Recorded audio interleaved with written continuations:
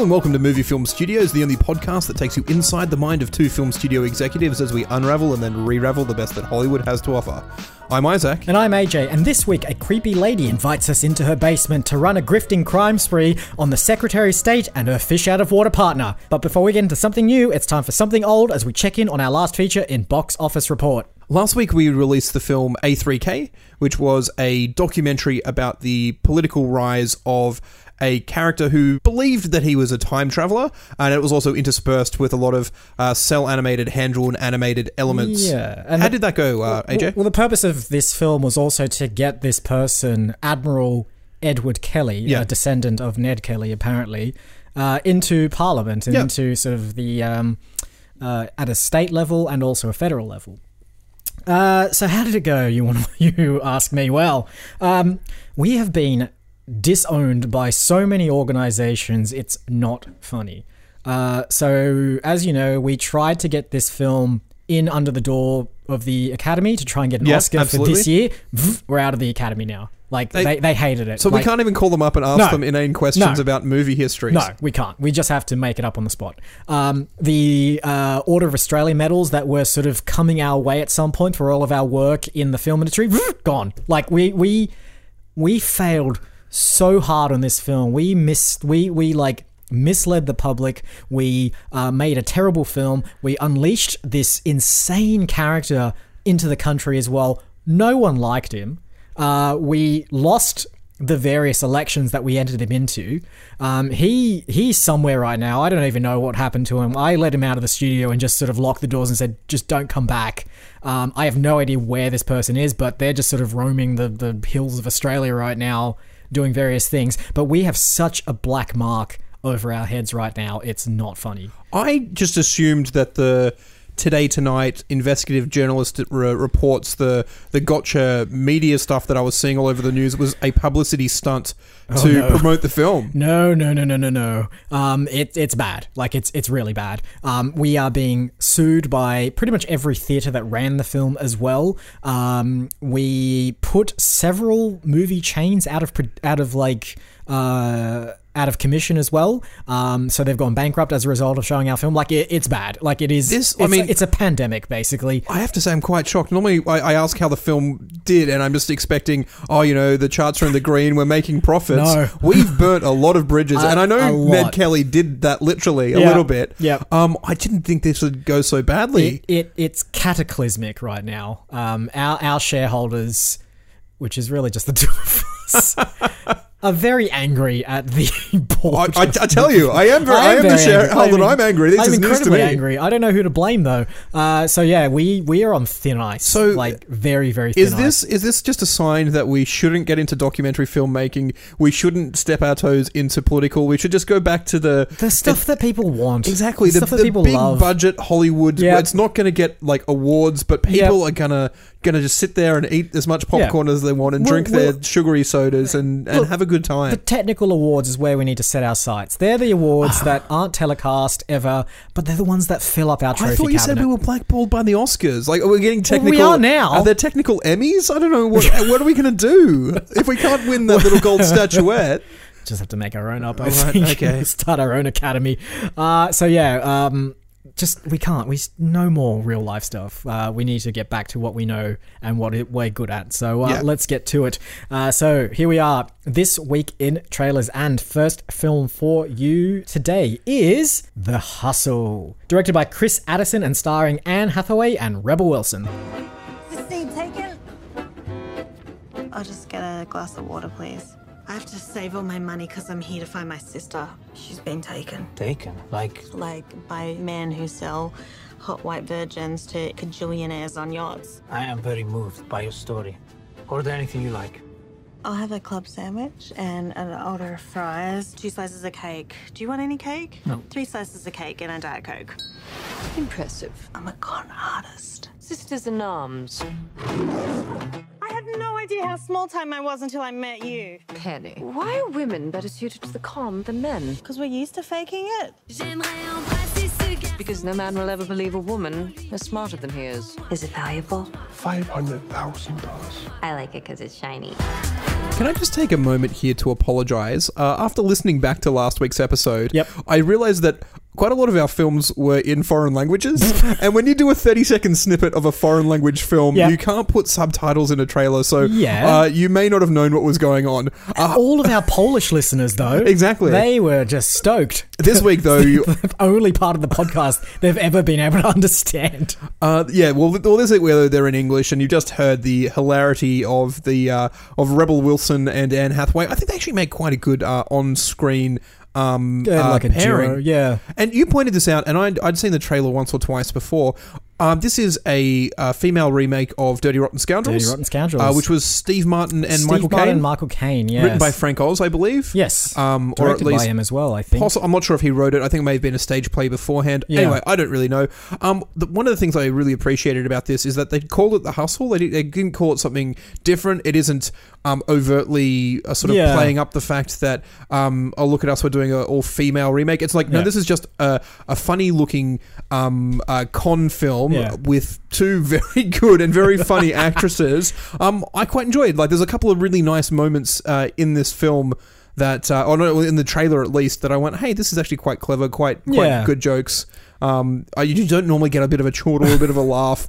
There's a scene with garbage bags at the end, and there's another scene where it says she asks Anne Hathaway to move away, sir, after groping her. And I'm just like, anyway, it was I enjoyed two of the jokes in there, which I can't say is the same for any of the other comedy films trailers that we watched this week. Yeah, so it could be good. Rebel Wilson sort of in her element here, playing the slightly fish out of water Australian happy-go-lucky kind of woman who sort of bumbles her way through life, I guess. Anne Hathaway sort of playing a British crook who is very, very aristocratic, but also very well-versed in the world of conning and grifting and so on and so forth. So they sort of form an unlikely pairing, and I assume they learn off each other and they develop and grow and, I don't know, do various Exactly. I mean, I've not seen Dirty Rotten Scoundrels. Yep.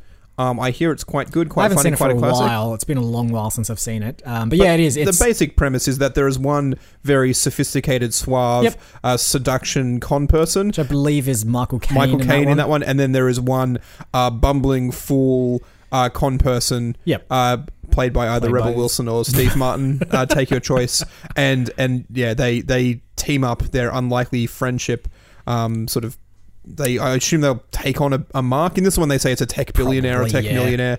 I don't know who it is. Yeah, if I recall correctly, like Dirty Rotten Scoundrels had like a central heist or I want to say Zsa Zsa Gabor may have been like the target Possibly, of... Who knows? Again, making up words here. Cannot remember. Zsa Zsa Gabor, what the hell is that? It could be a lot of fun. I think, it looks good. And Chris Addison, who's a British comedian that I quite like, who was in the thick of it, done stand-up and quite a lot of those British panel shows for a number of years, taking a step into directing. I suppose we'll see if it's any good when it comes out. Indeed we will. On to the next film for this week's episode, which is simply called Ma, directed by Tate Taylor and starring Octavia Spencer, Juliette Lewis, and Diana Silvers. Are you going to meet a boy? No sex or booze. Okay. Woo! Maggie came to party. Let's get filthy. What you sipping on? I got you talking crazy. Excuse me, can you buy some booze for my friends and I? Not interested. Please? Hell. Ooh, there's my girl. This never happened, okay? Thanks again for doing this, ma'am. You guys want to party like rock stars? Follow me. Let's get drunk! The bar is open. What do you think? We don't know this chick. It ain't much, but it's all you. Cool basement. You're free to do whatever you want down here, but nobody go upstairs. This is so sick. Welcome to Mars. What? Love Ma? It's 5 o'clock somewhere. How did she get our numbers? You know where the party is. Creepy. Yeah, it doesn't really start out like it's going to be a horror. Yeah. But all horror films, or at least the trailers that we watch, they start as if they're a normal film. Yeah. And then you're like, well, this is just too normal. Either it's going to turn really... There's a twist. There's going to be a twist. And then you hear the screechy violin goes... Yeah. And you're like, oh, right, okay, we're There going for on cue. the creepiness. So the basic premise of this one is that teenagers in this small town ask a lady played by Octavia Spencer from The Help and Hidden Figures and a few other things to buy them alcohol, and she agrees to buy them alcohol reluctantly, and then as an act of kindness opens up like the basement in her house as a place where the kids can go and drink safely, and she says you can come here and party as much as you want, just don't come upstairs. And then the rest of it gets really freaky as she gets kind of clingy and possessive, and then it turns out that she's had a relationship with these kids' parents, and there's some sort of vengeance sort of... There's a weird, there's an odd kind of vibe. It's sort of, as you mentioned to us sort of before we started recording, it's got a similar kind of concept to Greta from a couple of weeks back with Chloe Grace Moretz. Who she finds a handbag on the train and takes it back to a lady's house, and they form up an unlikely friendship, and then it turns out this Greta character is weird and possessive and slightly mentally deranged. Yeah, this one feels like it has more reason to exist. Yeah, there's a lot more, like, at least the trailer delves into a lot more history in this small town where potentially the parents have then wronged this woman, and she's taking the vengeance out on the kids. Again, we don't normally get too much of a justification or perspective when we have these bad guys who are just, I'm just going around killing people for killing people's sake. We watched another trailer, James Wan trailer, I don't even know how to pronounce something of Lalamora or something anyway, which is just like, oh no, it's just an evil deity who steals kids because it's evil. At least in this one, like, you see the woman driving down the road, and there's a kid walking on the side of the road, and she just swerves and runs him down. And it's just like, oh, but like, you're portrayed as an actual person, and I kind of understand your psychology, and to me that's kind of a lot freakier than like a ghost thing that I know doesn't exist. Like a vengeful person who's been wronged by high school bullies. I kind of get that. I kind of think that could possibly exist in the real world. It probably has at some point. And I got to say as well, Octavia Spencer sort of playing against type. Granted, I haven't seen her entire filmography, but the films I've seen her in, she's never playing a sort of she's quite nice. Revenge-seeking psychopath. One, I believe, comes from the production studio that brought us Get Out. And Happy Death Day. So it's, I mean, Get Out is very, very well received, and Happy Death Day was a competently put together, reasonably low budget, good concept. So that was the one for those of you who don't remember. I think we talked about it, was Groundhog Day meets Scream. So it's a slasher with these sort of weird time reversal elements to it as well. They seem to know what they're doing. This looks really freaky. I'm not going to watch it. No, it scares the shit out of me. Exactly. So, but it looks pretty good. And I think Jordan Peele's other film is called Us. His freaky one coming out. So Ma and Us. Very, very tight on the budget for letters in film names, apparently. So they spent all their budget on the film itself. There's not any budget left over for graphic design. Go see that at some point later this year. Final film for this week's episode is Long Shot, directed by Jonathan Levine and starring Seth Rogen, Charlize Theron, and Andy Serkis. Charlotte, I would like to endorse you to be the next president of the United States. Oh my God. You've been a great secretary. Of state. Which state again? All of them? Is the Secretary of State looking at us? I kind of know her. It's like kind of knowing a mermaid. Do you tell people that? She probably doesn't remember who I am. Secretary Field would like to speak with you. With me?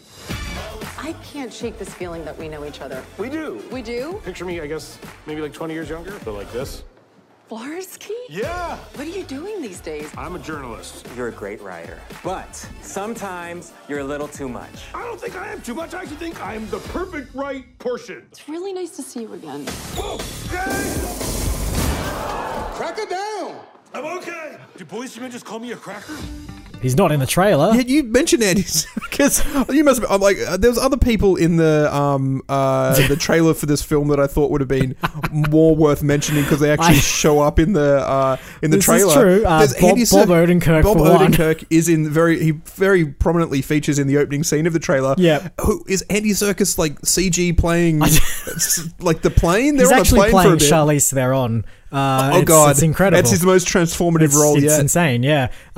So Long Shot, you may have heard about it actually. It's sort of making the rounds online at the moment. But basically, Charlize Theron's character is playing the Secretary of State for the United States, and at a party somewhere, she happens to see someone she used to know when she was younger, played by Seth Rogen.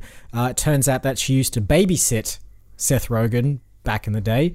And then they form an unlikely bond based on the fact that he is a writer and she needs a writer for her various campaigns.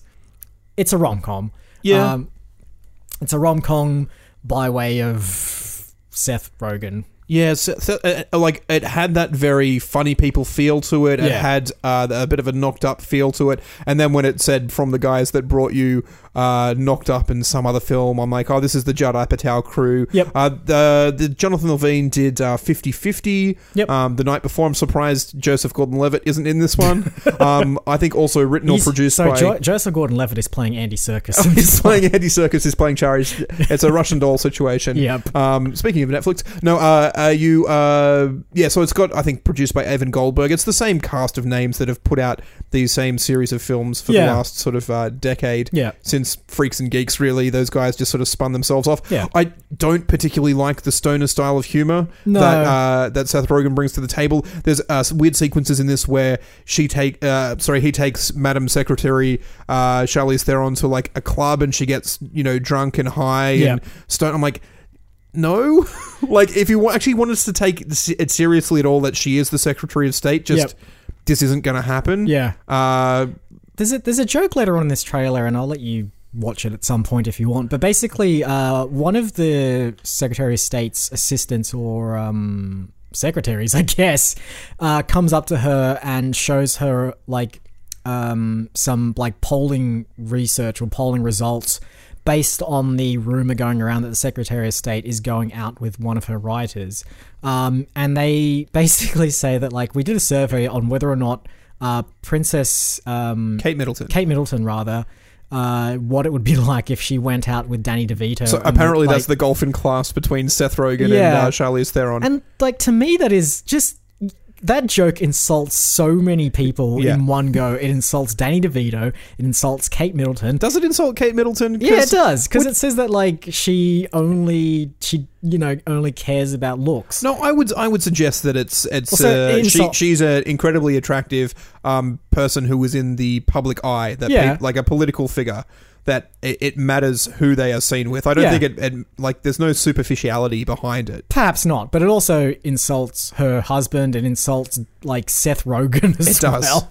So I have a bit of like animosity to Seth Rogen, but it might be because in my younger days I had a very sort of curly fro hair, was a little bit chubby and just got compared to him a lot. It was very much he was the celebrity that I looked most like, and I'm like, is that really how the world sees me? Oddly enough, I have another friend who has the exact same problem and does not like the fact that he's being compared to Seth Rogen. Having said that, in more recent years, I've got Robin Williams quite a lot more than Seth Rogen, and I'm much happy about that. Yeah, fair enough. All right, those are the 3 films for this week's episode. But of course, before we can do anything with those, we're going to have to take a little walk over to the green room. Let's go.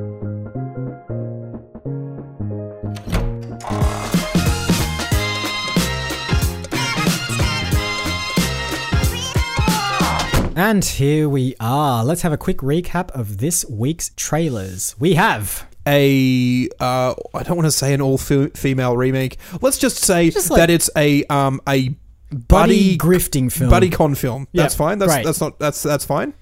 We also have a small town thriller revenge film. Yep, psychological thriller horror. I still think it's got that very 10 teenagers enter, 1 teenager leaves kind of feel to it. Scream it is just Scream, isn't it? A little bit, but without necessarily being who is the masked slasher. This is just you already know who it is. There's a weird stalky psychopath lady. And finally, we have... I think you described it as a fish out of water rom-com with American political overtones.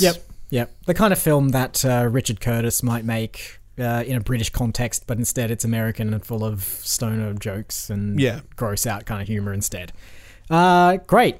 Now, who picked last time? I feel as though I did. I think we did the Oscar special, and then the week before was my choice. Yep. So even if you're not up, I'll pass the ball to you. Yep. And you get to choose which is our nugget, our kernel. Yep. For this week's discussion. Okay, cool. I know we should go to something that we have done before, given our current standing in the world. Where's my safety blanket? But I think we can convert it into either a new safety blanket or meld it with safety blankets of the past. Okay. I kind of want to do Long Shot. Okay, all right. So the fish out of water rom-com. We haven't really done that many romantic comedies. We haven't. We've done a weird romantic pentagram comedy. We did, yeah. Which was a bit odd, but we've never done sort of a 2-person pure rom-com style. Yeah. But I also think we should clearly incorporate another film as well into it. All right, so elements of... Can we do a rom-com horror? Ooh. Interesting. I feel that's a pretty original concept. Most horror films have elements of a will they won't they relationship sort of tagging around. Shaun of the Dead is probably the closest thing. Yeah, even if we want to go Happy Death Day, there's very much she has to change and in changing falls for the guy that is the nice guy. Yep. There's again, without spoiling Scream, I think there's elements of... You're allowed to spoil that now. Yeah, it's been quite a while. I think, they say, never have sex if you're in a slasher, because it's the people who have sex that get killed. It's true, yeah. I believe Neve Campbell and her boyfriend have sex for the first time, but then I think the boyfriend and his friend are the killer in the end. There's always weird analogs there, but I think that we need to take on the concept of it being a pure rom-com, but maybe they come together through the actions of a serial psychopath killer or something. Interesting. I think the serial slasher elements are very much tangential. Yep. It's not a hybrid film. It's not a mashup. Yep. It is fundamentally a rom-com. Yeah. It just so happens that there is also slasher elements happening in the background. What if they are both slashers? That's interesting as well. What if they... See, it just reminds me now of Mr. and Mrs. Smith, where it's a rom-com, and we both happen to be action heroes. Yeah, exactly. Or it's like My Superhero Ex-Girlfriend, or whatever that horrible film was. That was with Uma Thurman and... I was going to say it was Anna Faris, but it was Uma Thurman and Luke Wilson. Luke Wilson, yeah. What if they These are very, very high benchmarks that we're setting for our own film here, AJ. Well, that's the thing. We're all about setting certain kinds of benchmarks and clearly exceeding them. So what if they're competing serial killers? I'm not sure that matters. No? I reckon what we do first is we write the rom-com. Yeah, okay. We come up with the characters, we come up with their professions, we come up with their meet-cute story, and then, once we've got all of that rolling downhill in its inevitable conclusion, that's when the slasher stuff comes in. All right, cool. So let's start off with... two characters. These rom-coms always start out where they're both in bad relationships. Yep. And they break up. No, one of them is usually in a bad relationship. The other one is the... plucky, sort of unlucky in love kind of lovable loser. Okay, you're going lovable loser. I was wondering, sometimes we've got I just want a relationship and I can't hold a man down, and then the other one's I'm not interested in a relationship. I have a different woman every night. So, it could be that. I think the lovable loser is probably a bit better. Yeah. I think it paints better archetypes for when this develops and also, into a thriller. It also just opens up more room for creepy things that these people could be doing. It's true. So let's have one of the characters being kind of a lovable loser. They just sort of always put their foot in their mouth. They kind of say dumb things on dates that scare off the people that they're going out with. But they mean well. They're just a bit socially awkward, a little bit bit brain dazzled, I guess, or a bit ditzy. Yeah, but it's the who was Jim Carrey's character in The Mask?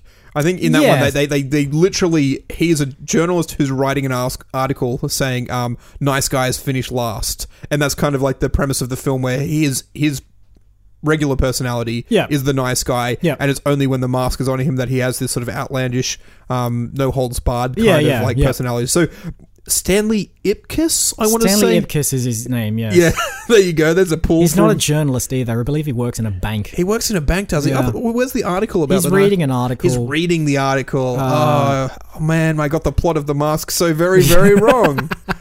So, yeah, we start with this sort of character who has this desk job that they don't like. Yep. They're unlucky in love. Yep. They're fundamentally nice, but not a terribly assertive person. Yep, cool. Female lead. Could be. I mean, look, either it could be female or male. Doesn't really matter. We could make them both female, make them both male. It's true.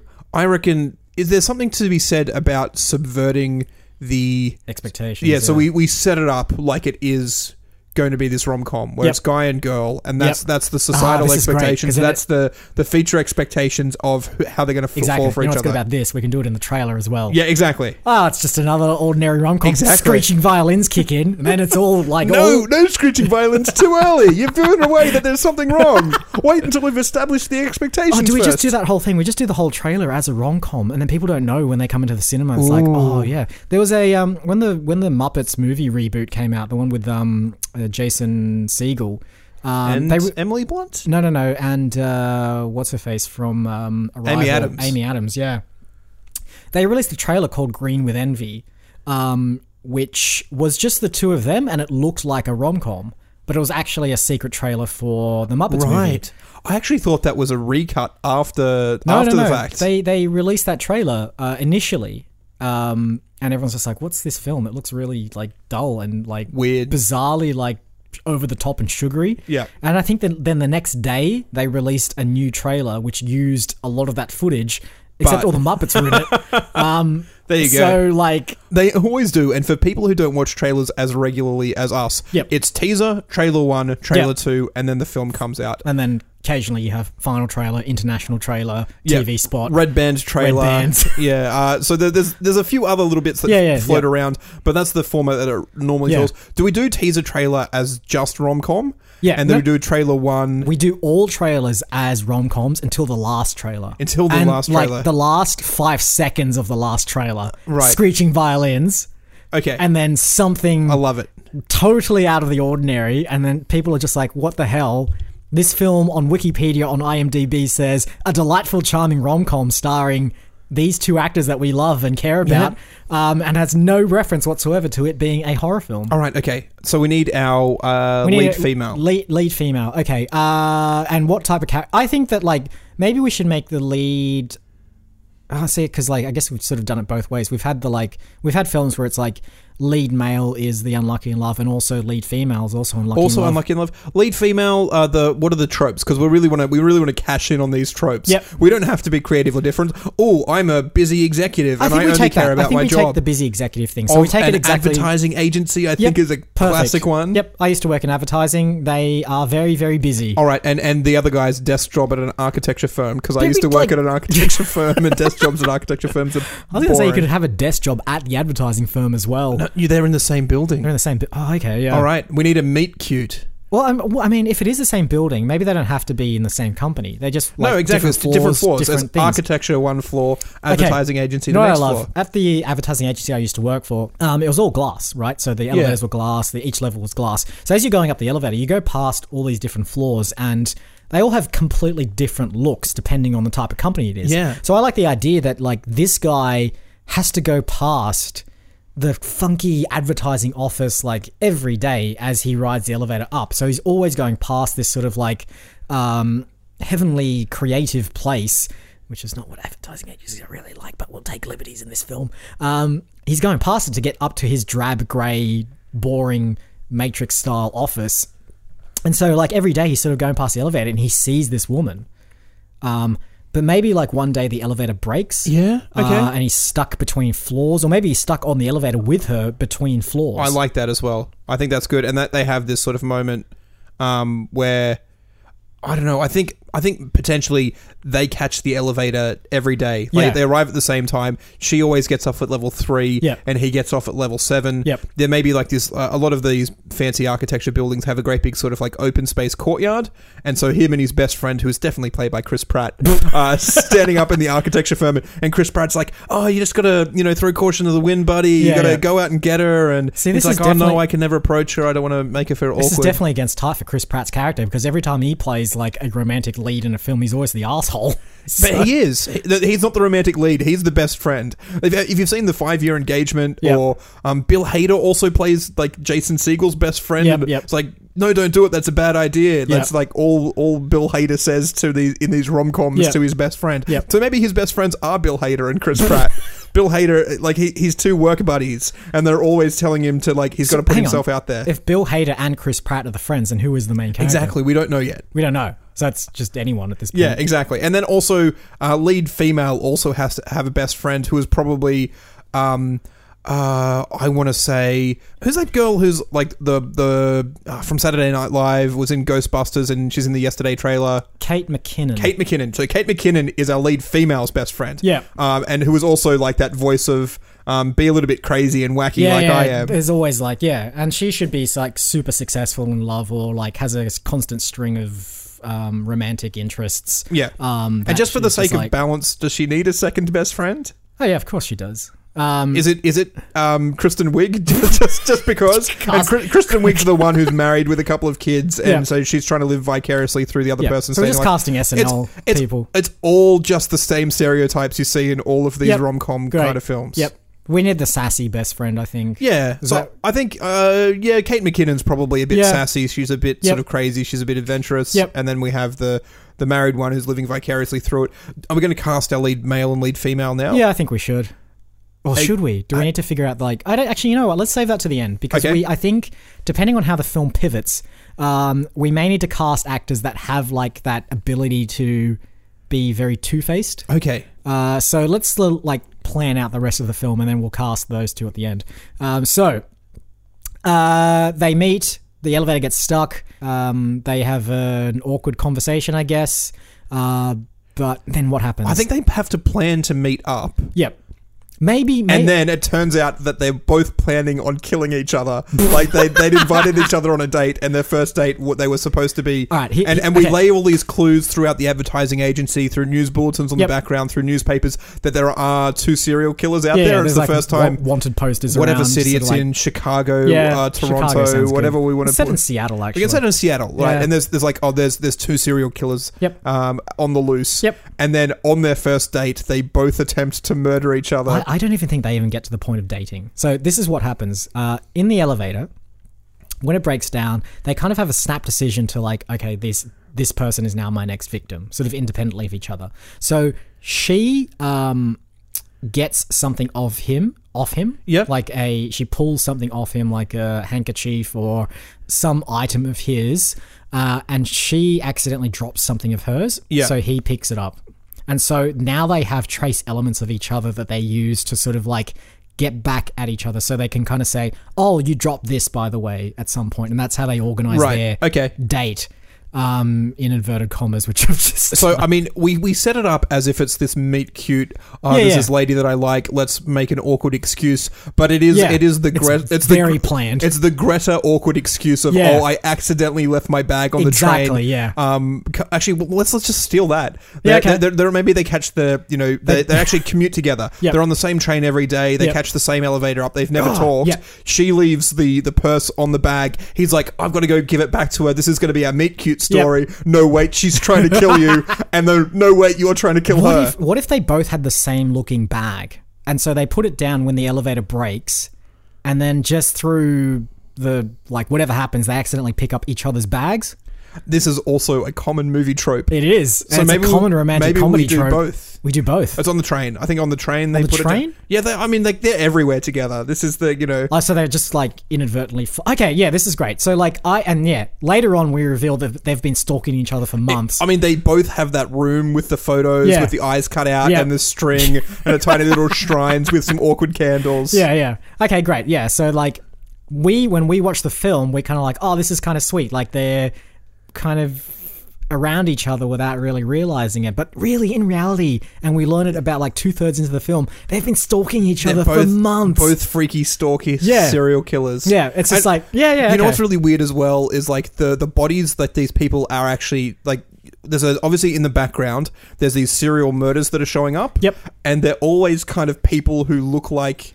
So when it's like shows like the 6 victims, it's kind of like the man with the nice parted brown hair who wears like skinny tie and a suit, and then the woman who the women who keep sort of showing up with bags over their heads are sort of like blonde, attractive business type women. They both have types. They both have types that they like, and they both have types that they like to kill. Exactly. This is great. I love this. All right, so how do we? There's obviously going to be a swing point at some point during the film. And it needs to be a swing point that isn't just like them coming together and going, oh, we're both killers. No. But like in a way where they just like it takes right up to the last minute before they figure out that they're both trying to kill each other. So I think so. Does the audience know before they know? Like I kind of like the whole, oh, here's our meet cute, I've got my bag. Yep. She's like, oh, thank you. And then she closes the door and then behind it like is the really weird like shrine, and he's just like, oh, I'm so glad that I did this. This is really good. And then he walks into his apartment and he's got the shrine, and it's really that moment where... You know what I want to do? And again, feel free to shoot me down if you feel this is too out there. I want to incorporate an element of spy versus spy in here. The Mad Magazine comic. Yeah. But I want it to be basically like they are trying to one-up each other for so long that they end up growing old together. Like they get married, they grow old together, but all throughout that time they're trying to kill each other without really realizing that they are. Do they not realize? I think that they don't realize. Is it the whole Mr. I see. That's the one thing that I really hated about Mr. and Mrs. Smith. Yep. Is that they've both got secret stashes of guns hidden around the house. Yeah. And when they find out that they're both secret agents, they're like, oh, and in the kitchen drawer there's a Glock. Yeah. And I'm like, but like, how did you not notice the whole time? They did this with Dexter. It worked for that. This guy worked for the police, didn't he? And he was also a serial killer. But like everyone that knew he was who he got close to eventually knew he was a serial killer, or he killed, or another serial killer killed them. Like they have to know. All right. Where's the fun in if they don't know? Or is it that we as the audience don't know? I think we as the audience don't know. I actually prefer it the other way around. Okay. I prefer it that we as the audience know. Yep. And there's a point there where we see serial killer man like stalk and kill a woman like the person that he likes. Yep. And then we also see a separate area of the city, a separate area of Seattle, the woman stalk and kill a guy who looks exactly like the person that she likes. Yep. And then we still continue the rom-com. Yeah. They're still having their nice little sort of like, the exact arc of a couple of dates. We go out to see a ball game together. We have a bit of a fight. Our friends tell us to get back together. That's all nice and lovely. But the nights that they're not together, they're just out in the world killing people who look like each other. Okay, that's great. So what if like they realize that like they want to kill each other, but then after a time they start falling for each other, exactly, like legitimately, and then while they're out there killing random people that kind of look like them, they're just going, I wish I was at home with my new partner. Yeah, exactly. And not killing them. I think they have a very happy and fulfilling relationship because, as we said, fundamentally, this is a rom-com. Yeah. And I don't know, in some rom-coms they get married and have kids and it's the relationship changing. In some, it is just up to the point where they commit to being monogamous together. Yep. But whilst they are all out murdering, like that's tangential. That's what they're doing on their evenings off. Yep. I think I actually quite like, you know how in The Departed there's these moments where there's two stories that are happening simultaneously and these two characters are about to meet one another and you know if they meet their worlds are going to collide and smash. And I think maybe they're out one night and they're both trying to murder one another, but they're also trying to... So the points where they're trying to murder one another, they don't know that they're trying to murder their partner. They've just picked someone who they think is a victim. And they're both sort of simultaneously stalking one another and they're about to maybe kill one another.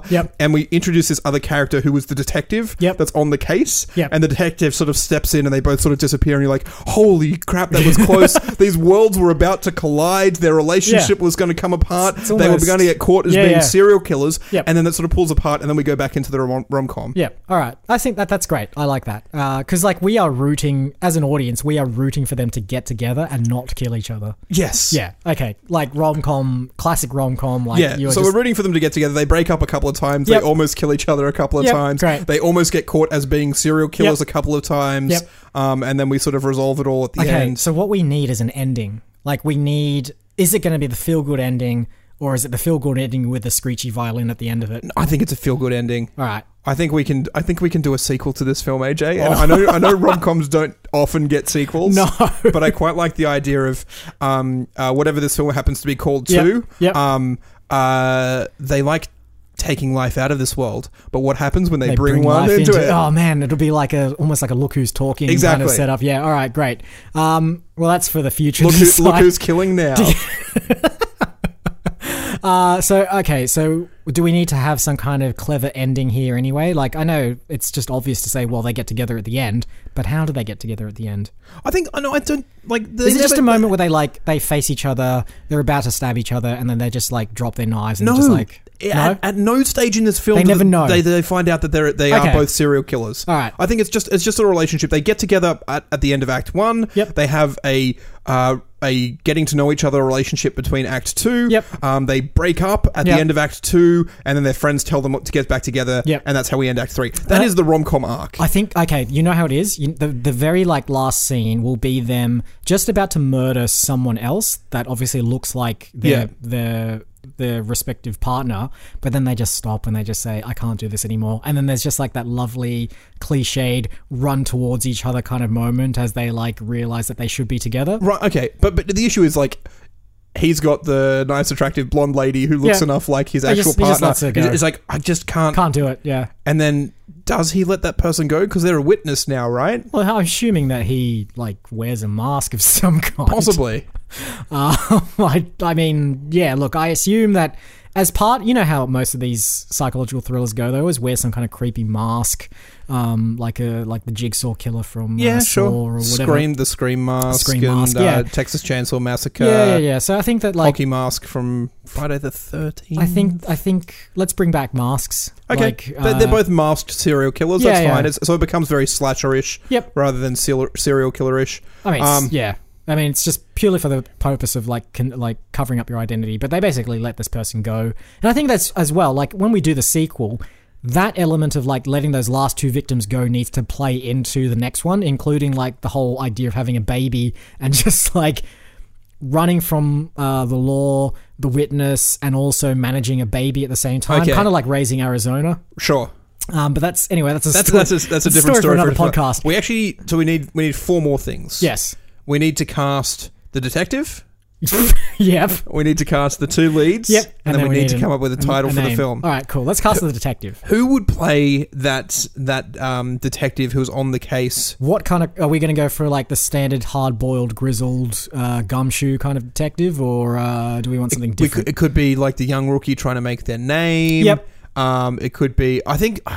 I think possibly the young rookie trying to make their name. Let's do a young rookie. You remarked that there's a lot of films out at the moment where it's just like old dudes who who have to do the job that young people can't do. All of the action stars, they're all the same people who were the action stars in the 80s because we haven't bred a generation of people who are good enough to solve mysteries. So we put in... again, I can't get past Melissa McCarthy. Are we doing all Saturday Night Live? Let's do that. Yeah. Like, I feel as though we need to give her a second chance because, like, was it the Happy Time Murders where she played a police detective and that just looked horrendous? Yep. Let's give her another chance. She's back. She's another chance at redemption of being a police investigator. And I mean, like, it's almost a pseudo sequel to that film as well, in that she's now trying to redeem her role in that film, playing a very similar style character. All right, yeah. So she is the. Not grizzled, but like the last chance kind of detective. Yeah, okay, sure. Trying to make a big break. Now, who is this generation's Katherine Heigl? Because still Katherine Heigl, isn't it? Like, I mean, it's what the Katherine Heigl was making her rom-coms about 10 or 12 years ago. Yep. There's got to be someone who's stepping up to fill her shoes. But keep in mind as well that we need to cast someone that could reliably play a serial killer. And I know we've cast her a fair few times, but Anna Kendrick kind of springs to mind. Oh man, I love Anna Kendrick so much. But I also feel like she could do both quite well. She could play the high-level advertising executive who's... You don't need to keep marketing. I'm 100% on board with this. She's perfect. She's... Yep. She can be nice and sweet. She can be tough. She's got the versatility there. Yep. All right, so we've got Anna Kendrick then as our lead female. Yep. Who's of a similar... Do we get Joseph Gordon-Levitt in? Is he? But he hasn't been on Saturday Night Live. He's hosted. Neither is Anna Kendrick. Like, it's true. always Actually, in this one. you know what? They always cast the two bankable leads. Let's get Joseph Gordon-Levitt. Didn't we cast him in like a underwater extreme? Like he was in the only other rom-com we've done, which was Saw set in sewers. I'm not sure we can. Did that have Anna Kendrick in it as well? Remember. I don't know. I don't care. Like, and even if it did, we're in a position where we need to bank. Like, if we cast the same actors, it doesn't matter. We're becoming that studio that just has like a... It's true. We are doing exactly what Longshot does, which is like, it's got Seth Rogen and all of your Freaks and Geeks alum in it. It must be just produced by the same people. You know how some Wikipedia pages for certain directors have like a table that shows like the actors that they've worked with across multiple films? I do. I very much do. I'm not sure our audience has been through as many Wikipedias for directors. It'll have like a little table as well to say... was the writer, was the director, was the executive producer, and does this one have Seth Rogen in it? Yes, Seth Rogen. Yes, Joseph Gordon-Levitt. No to James Franco this time, surprisingly. And so it'll just tick and cross. They're very incestuous, these sort of groups. I like that we use Joseph Gordon-Levitt's because it's also sort of reprising his slightly creepy role in 500 Days of Summer. So... he's got pedigree. He's got rom-com pedigree. Everyone loved him in that for some stupid reason because that film's just really bizarre. But anyway, he can do it. He can absolutely be the like lovable loser who's also a serial killer. Okay, I think to be fair, we may have nailed the lovable people who could also have a dark side in Joseph Gordon-Levitt and Anna Kendrick. Yep. What is this film called? Most of these rom-coms are like a song lyric, right? Like, I don't even know. How do you know? Or they're either incredibly generic and incredibly vague. Like, something's got to give. How do you know? What's your number? Like, these are just, or they are like a lyric from a song. Like, it could be called Owner of a Broken Heart or I like that. I like Afternoon Delight, and the trailer always has like that, like a remix of whatever song it happens to be. Can we do Owner of a Broken Heart? Because it also ties into the serial killer aspect of it. What if they collect human hearts? It could be. Which are technically broken after they stab them. It's true. Is it? But my issue is the owner of a lonely heart. It might be a lonely heart, not broken heart. Well, I think it could be called Broken Hearted or Broken Hearted. Yeah, I like that. There's broken's not the right word there, is it? It's like stabbed hearted. But it doesn't need to be but like it's still technically correct. Like it needs to work for both aspects, and Broken Hearted has enough of it being kind of like whimsical and like a kind of like a play on. Would you call a rom-com Broken Hearted? Because it doesn't have that sort of like... Would you call a rom-com 500 Days of Summer? That's a stupid 500 name, 500 Days of Summer at least has that uplifting. It's like, oh, this is the... it's like our endless summery days. Yeah. It's like... Well, I mean, I suppose I was about to say, what's your number, which is the Reese Witherspoon one, I think, which is just bad. How do you know? Are we officially dating? Broken Hearted just sounds like how about to mend a broken heart?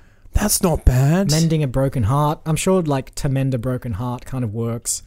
And maybe that's just their thing. They like stab people in the heart, take it out, and then like stitch it back up afterwards as a trophy. Transplant? Are we set on the heart thing? I like the heart thing because I think that like part of their little like serial killer motif is like either pulling out the heart or doing something to it. So... I mean, look, I don't mind Mender of a Broken Heart. What about After My Own Heart? That's it. That's the one. That is exactly what it needs to be. That is 100% the name of this film. After My Own Heart. It sounds like a Nicholas Sparks novel. It does, but it's also like there's a man after my own heart. Exactly. Like, that sounds... literally with a knife. Great. After My Own Heart. That's it. Just send it to the studio. That's getting greenlit before there's a spec script, before there's a treatment. I think that's it. I think that's a wrap. I think you're right. All right, housekeeping. As per usual, we are online at moviefilmstudios.net, where you can find all of our previous episodes, our bios, and Mufasa Woodada, which is slightly outdated at the moment, but I'm working on it. Yeah. Which is meant to house all the films that we've created on this podcast. At the moment, it's most of the films we've created on this podcast.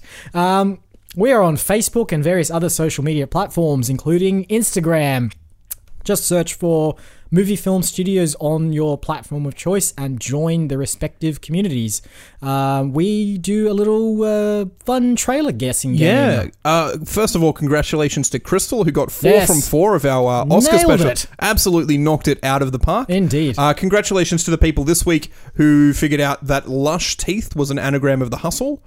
Ma is a Chinese word that means horse. You can actually put the symbol for female in front of the symbol for horse, and it becomes ma, which is mother, which is also kind of like what the ma in this represents. So congratulations if you recognize the Chinese symbol from horse and got the tentative link to what ma stands for here. And our emoji clue this week was a ruler and a dartboard, which was, of course, for long shot. Long shot, indeed. If you enjoy listening to podcasts, then listen to ours. Yeah, do it. I'm advertising a podcast that you are already listening to. We should probably partner with people and plug their stuff. Yeah, probably, but that requires work. We are on Spotify, YouTube, iTunes, our website, TuneIn, and Podbean, and pretty much any other place that you get podcasts. You're listening from. to the podcast. You know where to get it from. Yeah. You know who doesn't know where to get podcasts from? Who? Your friends who Yeah. don't listen to podcasts. Exactly. Maybe say, hey, there's this really cool thing. Yeah. It's called radio. No, it's not the 1920s, you crazy person. It's the 2020s. It's radio on demand. Exactly. It's so much more futuristic than radio. Get them involved. Get them listening to it. It would be very much appreciated. Or just drop a review or rating on iTunes or any other podcast platform that you prefer to listen to podcasts on. It would be very, very helpful. And I think that's it. All that remains is to thank you once again for listening this week. I've been Isaac. And I've been AJ. Roll credits.